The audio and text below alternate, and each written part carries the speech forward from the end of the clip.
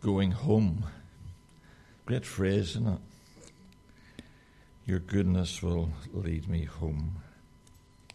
Our thanks again to those who have looked after us today. Really appreciate all your kindnesses to us, and thank you for your generosity. Thank you for your prayers. We're going to read the opening verses of Joshua chapter 1. Joshua chapter 1, from the 1st to the 9th verse inclusive.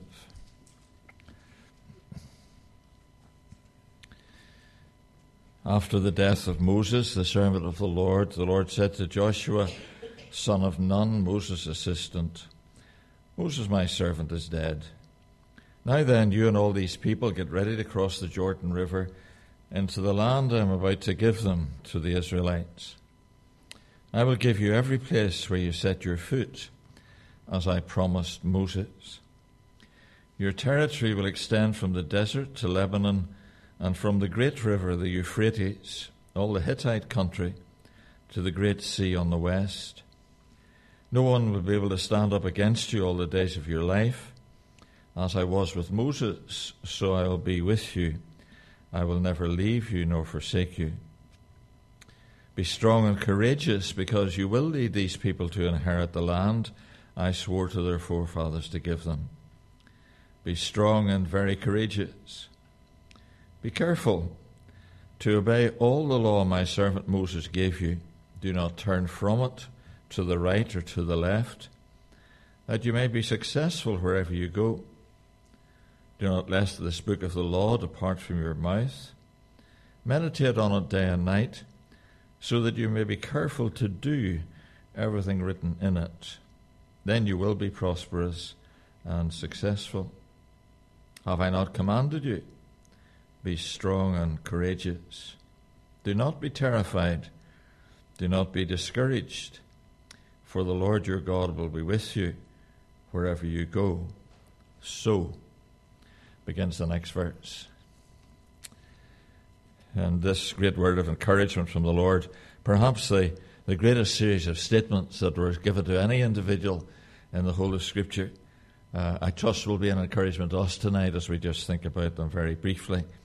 And the Lord will lead us on to think about them ongoingly for the rest of the week. You'll notice that twice, and I'm not going to delineate them, but you'll notice that twice God says to Joshua that he's fulfilling the word that he promised. And one of the things that comes across in the book of Joshua is that you're constantly faced with this fact that God will fulfill that which he promised. I don't want to labor that tonight. I mentioned it this morning. But I think it's something we need to keep very clearly in our minds. God always does what he promises to do. The only person who can, and the only person who does. If I promised you I would meet you tomorrow morning on the seafront at Painton so we could have a cup of coffee together, it might be my fondest desire, and it might be your fondest desire to do just that. But something might crop up, and it might make it impossible. Nothing crops up with God's promises. He always fulfills that which he promises, because he is who he is. Now you'll notice this whole question of responsibility that we've been thinking about today continues here in verse 3. I will give you every place where you set your foot, as I promised Moses. Your territory will extend from the desert to Lebanon, and from the great river, the Euphrates, all the Hittite country, to the great sea on the west. Now this is hugely demanding. You'll recognize that. They had a long way to walk. The interesting thing is that the Israelites didn't fulfill that which God required of them, but it did not annul his promise. And you notice he said, I will give you every place where you set your foot. In other words, God makes the promise, but I have a responsibility to walk that which he delineates. And you'll notice what the Lord says here. Your territory will extend from the desert to Lebanon. That's from the desert in the south to Lebanon in the north. And from the Euphrates, all the Hittite country to the Great Sea in the west. Now, they get part of it. If you actually look at the bits that are encompassed, what we're told in the book of Joshua, that the people encompassed in their marching, you will recognize there was a huge swathe of territory out to the east that they didn't walk on. They were commanded to, and the Lord promised to give them all that they walked on, but they didn't bother to go so far to the east to reach the Euphrates.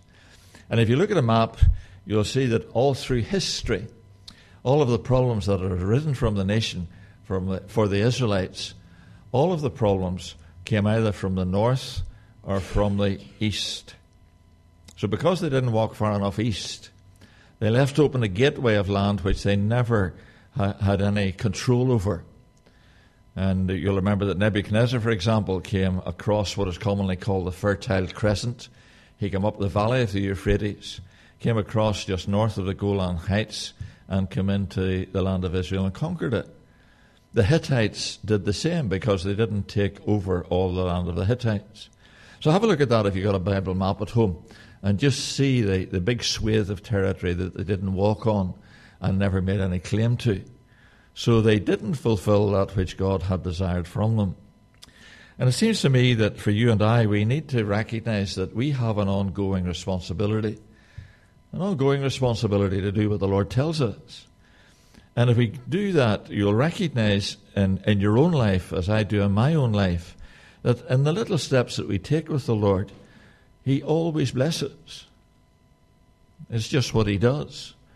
Our God is a hugely generous God. And I confess to you that often I haven't obeyed Him fully. I always had wee bits of reservation and say, well, I'll do so and so and so and so, but. Now, I'm sure you haven't got but in your vocabulary, but it's part of my Christian vocabulary. And it's this question of doing, just take Him at His word. It would have been lovely and great for these folk to walk into the valley of the Euphrates. Indeed, they would have walked almost down into what later became Babylon, but they didn't. So it is a hugely significant little phrase this that we have in verses 3 and 4 of Joshua chapter 1. I will give you every place where you set your foot, and He did. So this sort of progress in our responsibility before the Lord is essential for us to know His ongoing fulfillment and blessing. We have to continue to walk with Him. But you'll recognize also that not only does responsibility bring a promise with it, but you'll notice bring a requirement with it, but it also brings a promise. And you have here in verse 5, no one will be able to stand up against you all the days of your life. And then he calls upon Joshua to think about his experience. As I was with Moses, so I'll be with you. So verse 1 reminds us that Joshua was Moses' assistant. So he saw all that God had done in Moses' life. And you have this great statement, as I was with Moses, so I will be with you. I will never leave you nor forsake you. I'll never drop you, if I might paraphrase, or leave you in the lurch. I'll never slacken my grip. And this promise, you'll remember, is reiterated in the New Testament. It's applied to Christians, particularly in Hebrews chapter 12 and 13, where the Lord talks to us very openly about our responsibility before Him. And He says, you'll know in the early verses of chapter 13, I will never leave you or forsake you. This taken from this responsibility which is outlaid to Joshua.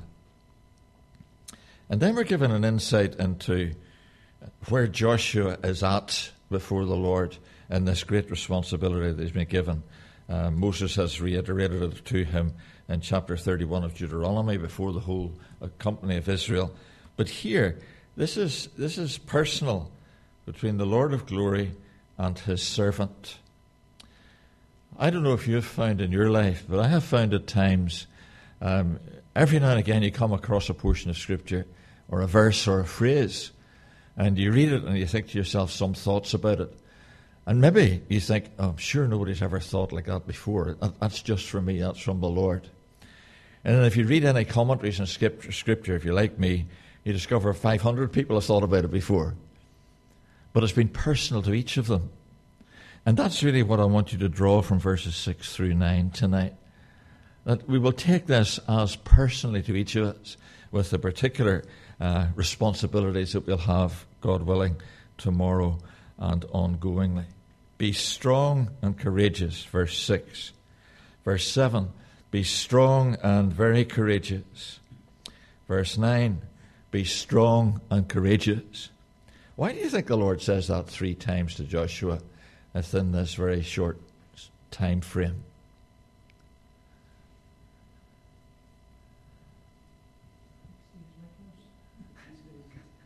Or he had a very short memory like some of the rest of us, But it seems to me that it's because Joshua is struggling with the opposite. He's struggling with being weak and fearful. So the Lord says to be strong and courageous. Now, if I say that to you, it won't make a button of difference. But if you get up tomorrow morning and you have a consciousness of this word being in your life as from the Lord's, that will make a difference, won't it? This is not sort of preacher talk. This is God talk. And God says to Joshua, listen, I know you're frightened. And I know you feel weak. Be strong and courageous. Be strong and very courageous. And then again in verse 9, be strong and courageous. But how does that actually get into real function in our lives? If we hear the voice of the Lord to us tonight, be strong and courageous, how does it actually become part of our ongoing experience? Well, you'll notice immediately it's followed in verse 6 by the phrase because. My dad used to use the phrase, why because? And I used to say, what do you mean by that? What do you mean why because? He said, because you need to think about the why before you know the cause. Yeah? Be strong and courageous, because you will lead these people to inherit the land I swore to their forefathers to give them. In other words, Joshua, recognize the truth of this. The reason you're in this position of leadership is because I have appointed you to lead these people so that my will might be fulfilled in their experience. That's what he's saying, isn't it? You will lead these people to inherit the land I swore to their forefathers to give them. And if they're going to know it as a reality in their lives, if they're going to know that they can have this fulfillment of the Lord's promise, they need to be led by someone who is trusting in the Lord to fulfill his promise. If that's not too Irish. But you have to demonstrate the trust in the Lord in order to get these people into the land. There isn't any other way to do it. So Joshua is challenged by that, but the Lord's saying to them, you will lead these people to fulfill my word. You will lead these people to know that I'm giving them a land that I swore to their forefathers to give them. All you have to do is lead them to take those steps. Lead them to take these little steps with me. And then he says again, be strong and very courageous. Be careful. And I never noticed this before until my preparation for this particular evening. Be strong and very courageous. Be careful to obey all the law my servant Moses gave you. In other words, you will fulfill my purpose if you obey my word. You'll fulfill my purpose if you obey my word. The only way, and I say this absolutely clearly tonight, the only way I can really know the will of God is from the Word of God. Otherwise, I'm very liable to be fanciful. I heard a voice in the night speaking to me, or I saw some sort of vision at the end of my bed, and it was a bit vague, but this has got no vacuity in it. This is all about being absolutely clear. So the Lord says to him to be careful to obey all the law, because you'll not turn from it. I require you to fulfill my law. Do not turn from it to the right or to the left, that you may be successful wherever you go. So the basis of success, a little book by David Short, which is written in a pastoral form, and he just calls it the secret to true success. The secret to true success, and this is where it begins. To obey, and then you will be successful. Now, he doesn't mean that Joshua is going to earn millions or whatever. That's not what he's talking about. But you'll be successful in fulfilling my will for you. If you're being careful to obey, you'll be successful in whatever you do, because you're not going to turn from it or to the right or to the left. And then he adds another strand. Do not let this book of the law depart from your mouth. Meditate on it day and night. Meditate. Now, that's a word you know, isn't it? Meditation became very popular during the 80s and 90s. But the meditation that folk were talking about included emptying your mind. If you read some of the literature of that period, you have to empty your mind, and you'd say to people, what are you meditating on?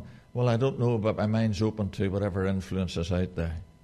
That is exactly the opposite of what the Lord's saying to Joshua here. The word comes from an old Hebrew word which is applied to cattle. And you know what cattle do? Well, some of you do as farmers. They chew the cud, and that's exactly what this word is. They eat and they fill the first part of their stomach, if I understand the mechanisms correctly. And then when they lie down, they bring the food back out of their stomach and they re-chew it and masticate it a bit more. And when they swallow it the second time, it goes down into another part of their stomach. Isn't creation wonderful? But that act of chewing the cud is the basis of this word meditate. And I was asking myself, if during my preparation I really meditate upon the phrases in Scripture, I take something from it, I eat it, but then do I lie down and think about it and rethink about it and meditate on it and, what's the Lord saying to me from this particular passage? And that's really how you and I are required to read the Word of God. It's not a sort of storybook, or it's not a report on a fast car. It's about sitting down and allowing the Lord, giving the Lord elbow room, so that He can speak into our lives from the Word that we've read and been thinking about. We need to think about it. That's why the Lord has given us our little brains. And then you notice He follows this. Meditate on it day and night. Now, we're pretty good at the daytime bit, perhaps. But what happens if you're waking up in the middle of the night? You say, I'll go back to sleep. I'm going to make myself 4 cups of tea. And, we try to fill the sleep bit. I told you I learned a lot from the props that I had in my early Christian life. If the Lord wakens you up in the middle of the night, does He want you to think about Him? Does He want you to think about someone to pray for? Does He want you to regurgitate a phrase or something that you've read earlier from the Scripture? Does He want you to think about a particular phrase so it'll be a blessing to you? Because sometimes the only chance the Lord gets to get a bit of peace is to waken us in the middle of the night. Because we're always doing things, aren't we? Or planning things or thinking about what we're going to do next. I might have a bad night tonight, because often I'm tested on my own ministry. And, this is what it's about. So that you may be careful to do. Oh, we have it again. You may be careful to obey. That's verse 7. But here in verse 8, you may be careful to do everything written in it. What's the first and greatest commandment? You shall love the Lord thy God with all thy heart, with all thy mind, with all thy strength. If we did that, if we loved Him wholeheartedly, would that make a difference?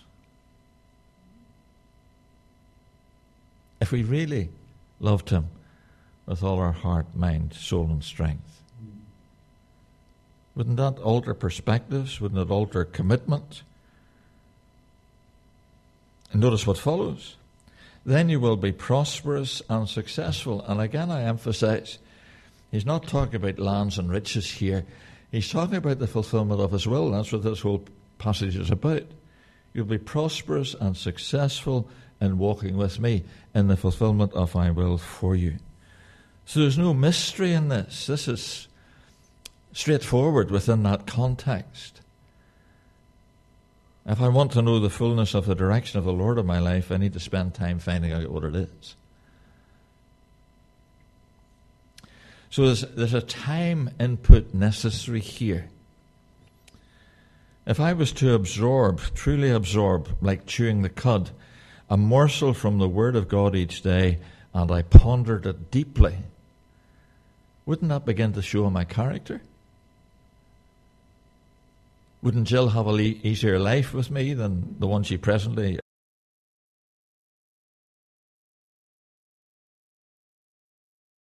of God is very, very straightforward. Let me remind you of the opening verses of Psalm chapter 1. His delight is in the law of the Lord, and on his law he meditates day and night. He is like a tree, she is like a tree, planted by streams of water, which yields its fruit in season, and whose leaf does not wither. Whatever he does prospers. Same principle, isn't it? Psalm 1, Joshua 1. It's this active meditation and commitment and response to the law of the Lord. So you'll be prosperous and successful in the doing of his will. And then he closes as the Lord speaks to him. I mean, it must have been a great experience for Joshua, this, wasn't it? He's been given this vast responsibility. And the Lord is effectively saying to you, listen, it's no problem. All you have to do is walk with me and trust me. And then he says in verse 9, this great reminder, have I not commanded you? Have I not commanded you? This is not an option. This is a command. The Lord wants us to meditate on his law day and night. That's a wish. The Lord commands us to meditate on his word day and night. And that's all the imperatives in the previous verses. Have I not commanded you? Be strong and courageous. Do not be terrified. Do not be discouraged. And take this home with you, won't you? For the Lord your God will be with you wherever you go. The Lord your God will be with you. You have the assurance of his presence. And if I might paraphrase the background to the meaning of these verbs that the Lord says to him, do not quake and do not be in a state of consternation. Do not tremble. Do not be in a state of consternation. Rather, be aware of me. And you'll notice that this is the antidote. The Lord your God will be with you. And that just, this is majestic. I mean, we've heard it so often. But so often it doesn't penetrate our lives and our spirits. Wherever you go, if you're obeying the law of the Lord, if you're responding to his direction, wherever you go, the Lord will be with you. Wherever you go. Whether it's Austria or the mountains of Switzerland or down to the seafront, the Lord will be with you wherever you go. Now, this promise, you'll find a little bit later on in the book of Joshua a story about a city called Ai. And I can remember, as I began my early preparation on these early chapters, reading the story of the city of Ai and the fact that the Israelites were defeated in their first attack in that city, thinking to myself, that promise didn't last very long. And then I discovered when I reread and thought about the passage that Joshua wasn't there. They thought they could handle it on their own. And they didn't bother taking Joshua with them. And they were defeated. But whenever Joshua was there, the city was destroyed. This promise is absolute to Joshua's experience of the Lord. There is no defeat for Joshua in the whole of the book of Joshua. Right to his dying day. The Lord your God will be with you wherever you go. And in the joy of that, and in the awareness of that, the next verse begins with the word so. And that's next Sunday morning, God willing. Because it's dependent, what happens from verse 10 onwards is dependent upon Joshua's experience of the Word of God to him in verses 1 through 10. So. Great story. And you might think to yourself, well, I'm no Joshua, so you're never afraid. You never lack courage. Well, then you're right, you're not a Joshua. But if you do feel a bit frail at times, and if you do think, well, I'm not sure if I can trust the Lord in this difficulty or this heartache, then we're just like Joshua. But the Lord remains the same. This great, glorious, all-sufficient, the one who intercedes for us every day, the one who intercedes for us moment by moment. He's in your heart. He's in your life. And he calls upon you and me this evening. Trust me. Walk with me. Obey me. And know the reality of my direction and fulfillment in your life. The Lord bless you. Before the throne of God above, I have a perfect plea. That's our closing hymn. A great high priest whose name is love, who ever lives and pleads for me. He's the same God. The God who lived in Joshua's time is just the same today. We'll stand to sing, and then we'll close with a brief prayer.